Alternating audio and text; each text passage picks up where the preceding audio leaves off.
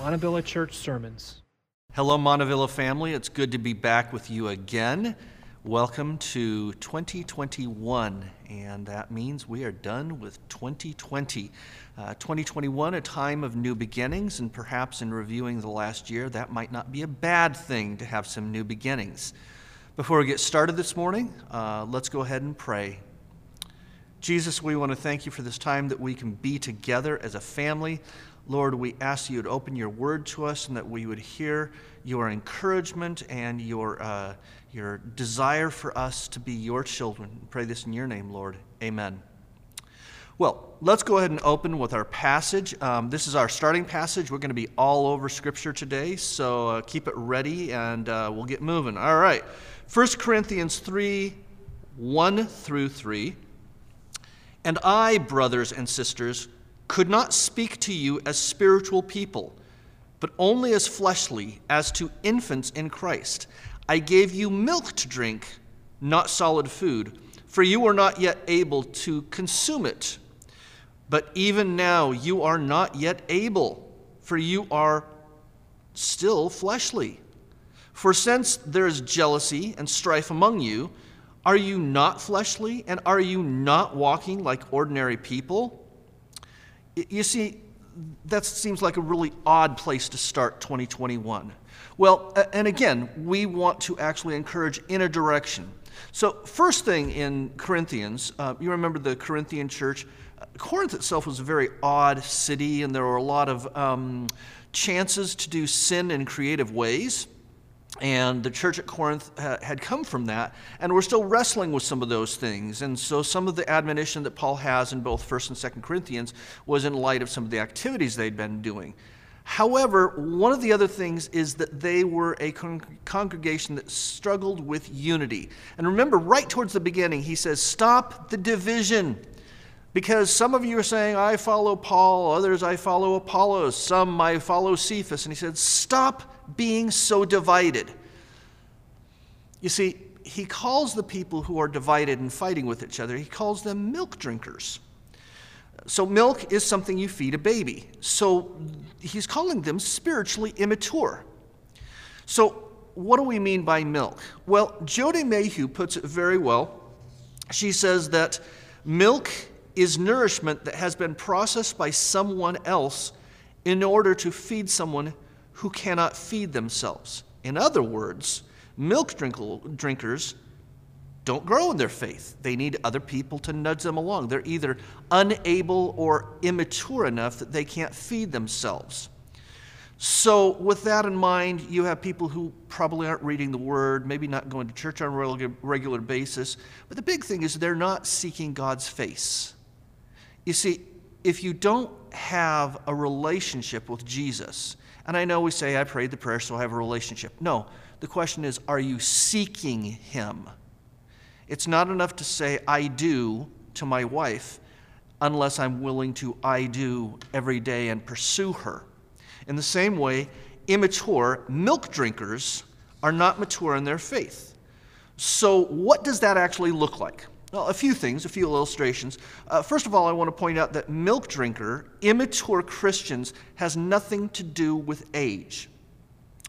We often think about people who are older should be more mature, and I say should be. That's true.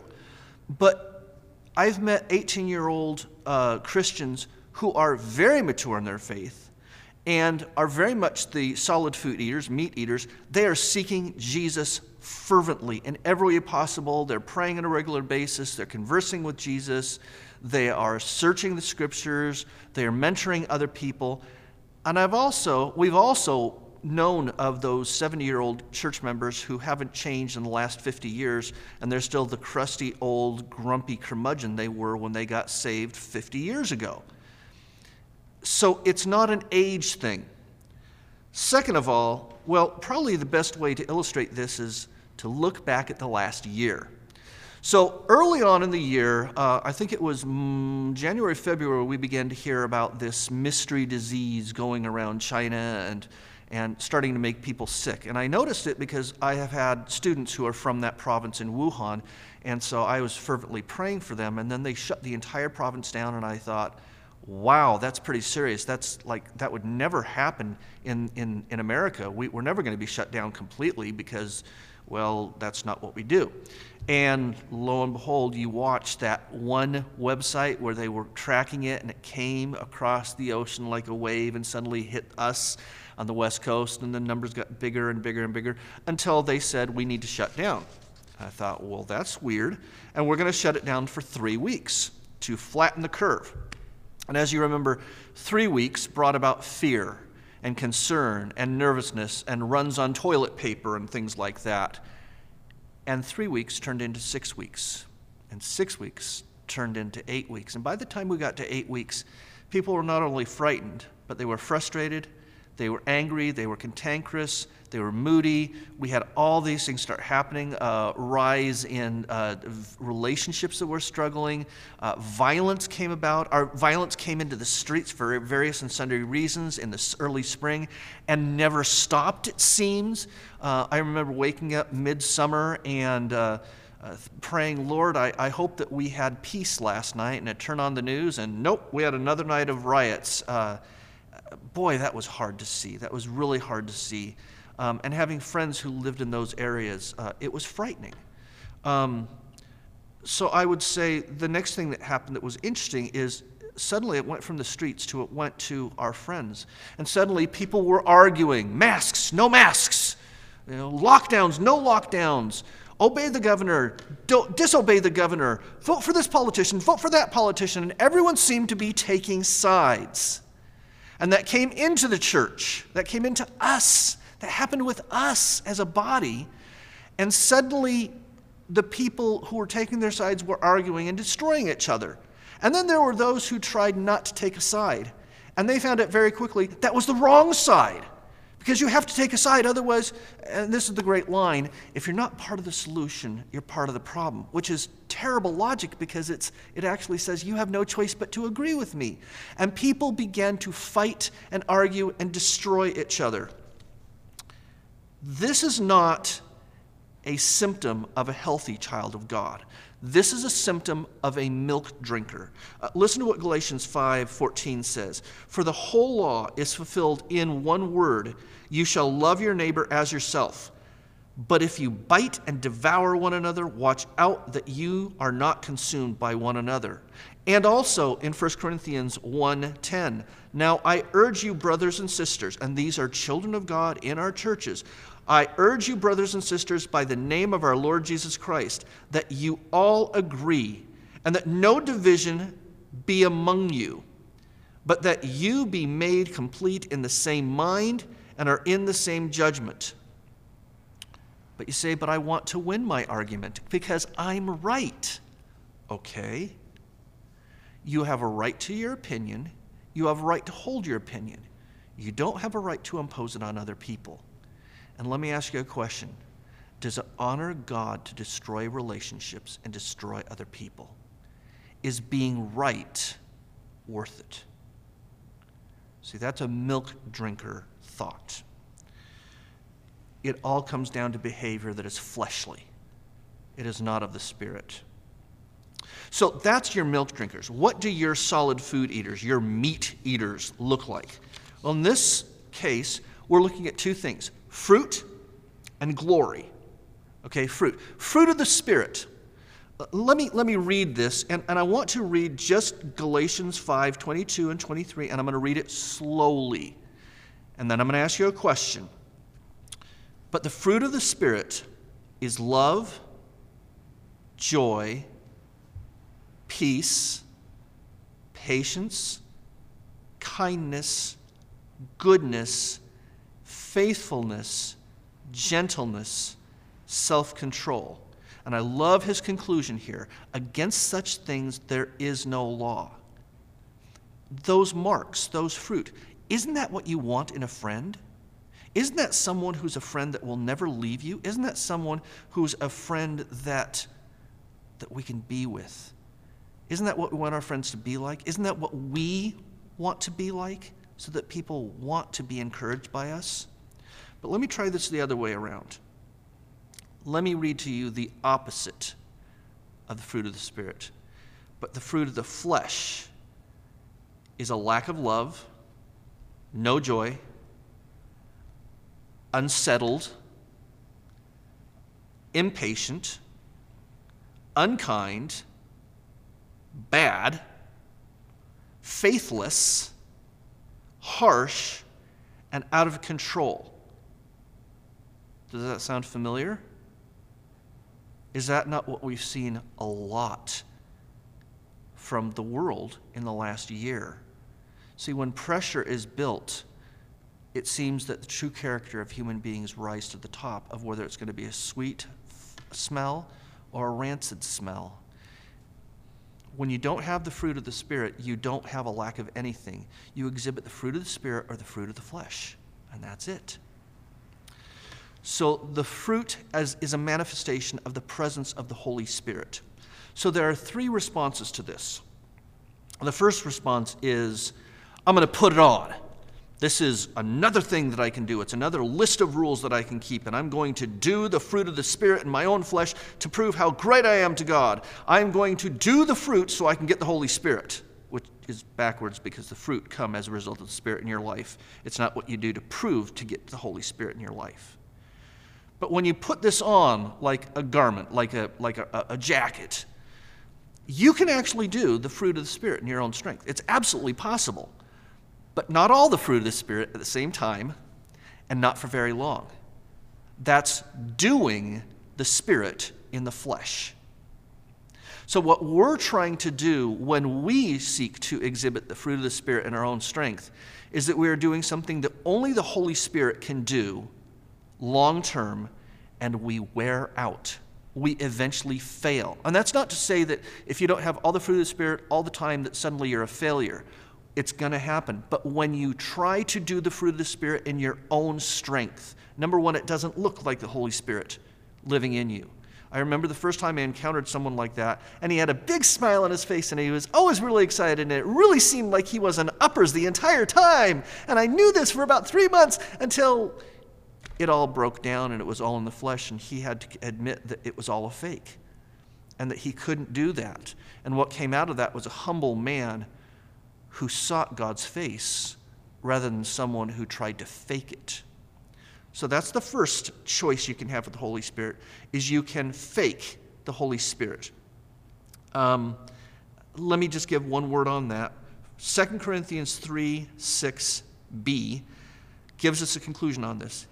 It says, for the letter kills. Old covenant, doing the rules. The letter kills, but the Spirit gives life. The Spirit's going to make you live. The flesh won't. The flesh will kill you. Okay? You can't do this in your own strength. So that's putting it on. The second one would be, oh yeah, the fruit of the Spirit, that's nice. Yeah, you can use that if you want to, but I don't need those emotions. Okay? First of all, the fact that you would say, or anyone would say, that we don't need emotions is kind of audacious. And the second thing is, it's absurd to say that we don't need God-powered emotions. We desperately need that because that's the only way that we can actually relate to one another as human beings without destroying each other. So when we reduce the Holy Spirit, you suddenly make it less. And understand, the Holy Spirit is not rude. He's not going to force his way in. He might not give you many choices, and he might put a lot of heat on you, but you still have a choice to respond to the Holy Spirit or not. The Holy Spirit is not going to force his way in. The Holy Spirit is a person, so he can be grieved, he can be diminished, he can be ignored. And this is where, you might have someone with a good theology degree say, but Terry, when I became a Christian, I received the Holy Spirit. I was sealed with the Spirit of God. You're absolutely right. Absolutely agree with you on that. I'm not asking about a theological point. What I'm asking is, are you full of the Holy Spirit? Do you smell the way Jesus smelled? 2 Corinthians talks about the presence of the Spirit of God in our life actually makes us smell differently to people. You say smell? Smell is the most powerful sense that we have. It is the most unconscious, and it's incredibly powerful, and almost as uncontrollable at times. so that when we go by someone who has the Spirit of God in them, there is a connection. You say, brother or sister, but someone who doesn't have the Spirit in them or is feeling guilty because in our presence they feel the guilt of their actions in their heart, it repels them. They don't want to be around that. It stinks to them. So when we do that, when we reduce the Holy Spirit, either theologically or because we don't need those emotions, number one, the fruit of the Spirit have emotions attached to them, but they are not primarily emotions. They are the mark of the presence of the Spirit of God. If the Spirit of God is in you, that is what is growing in you. Is it always 100%? No, but there's growth in that process. And if it's not there, there's a problem. If you're not full of the Holy Spirit, are you a milk drinker? Now, remember from Dwight's sermon last week when he talked about the fig tree, that when it wasn't producing figs, that Jesus cursed it and it died? I would say that is primarily because the primary job of the fig tree was to grow figs. And I would say the primary job of Christians is to exhibit the fruit of the Spirit. So if we're not exhibiting the fruit of the Spirit, we have to ask, why? Warning on this. At this point, many people fool themselves into believing that they are Christians, that they're in the club. I said the prayer, I attend church, I go through my prayers on a regular basis, I read the Bible. Good. But so did the rich young ruler who had done all these things to become a Christian, and Jesus said, you lack one thing. Essentially, it was, hand your heart over to me. Romans 8:9 warns, and this is a harsh one. However, you are not in the flesh, but in the Spirit, if indeed the Spirit of God dwells in you. But if anyone does not have the Spirit of Christ, he does not belong to him. And that's a harsh one. He is saying that if you do not have the Spirit of God in you, you have to ask why. If you're not full of the Spirit of God, you have to ask why? What's going on? That's a significant question to ask. And I would encourage you, if you don't know the answer, go to your friends. Go to your spouse if you have one. Go to your parents if you're still living at home and saying, am I someone who's growing in the Spirit of God? Let us as a body grow together and help one another if we don't have those questions. If you don't care to ask that question, then the deeper question is, why do you not want to ask that question? Is it fear? Or is it because you know the answer? So we talk about what we do with the Holy Spirit, rejecting him or putting it on legalistically. There's a third choice, and that is transformation. Transformation, growth, more and more fruit, following Jesus, letting him lead your steps, listening to what he tells you to do, conversing with Jesus, having conversations with Jesus, listening to him, obeying him, growing with him. That is where the fruit of the Spirit thrives in you. And it comes with something else, and that is glory. Now, glory is the manifest presence of God. And we've seen this in a number of places. If you want to remember when Moses was on the mountain getting the Ten Commandments the second time, after he had broken the first set, when he was on the mountain the second time, he asked to see God's glory. And God said, it'll incinerate you. And Moses said, and? So God put him in kind of a cave, covered him up, and then walked behind him and kind of showed him some of his glory. And remember, when he came off the hill, off the mountain, his face glowed with the glory of God. It was the reflection of the presence of God on his face that was so powerful, it freaked the people out. Because you see, that's not the first time that they had seen the glory of God. So when they came out of Egypt, they were led by a pillar of smoke during the day and a pillar of fire at night. And I'm thinking I've not seen anything like that. And when they were up against the Red Sea, the pillar came between them and the armies of Pharaoh. So it wasn't this little tiny thing. It was huge. It blocked a whole army. And while the children of Israel were walking on dry ground through the Red Sea, it blocked Pharaoh's army.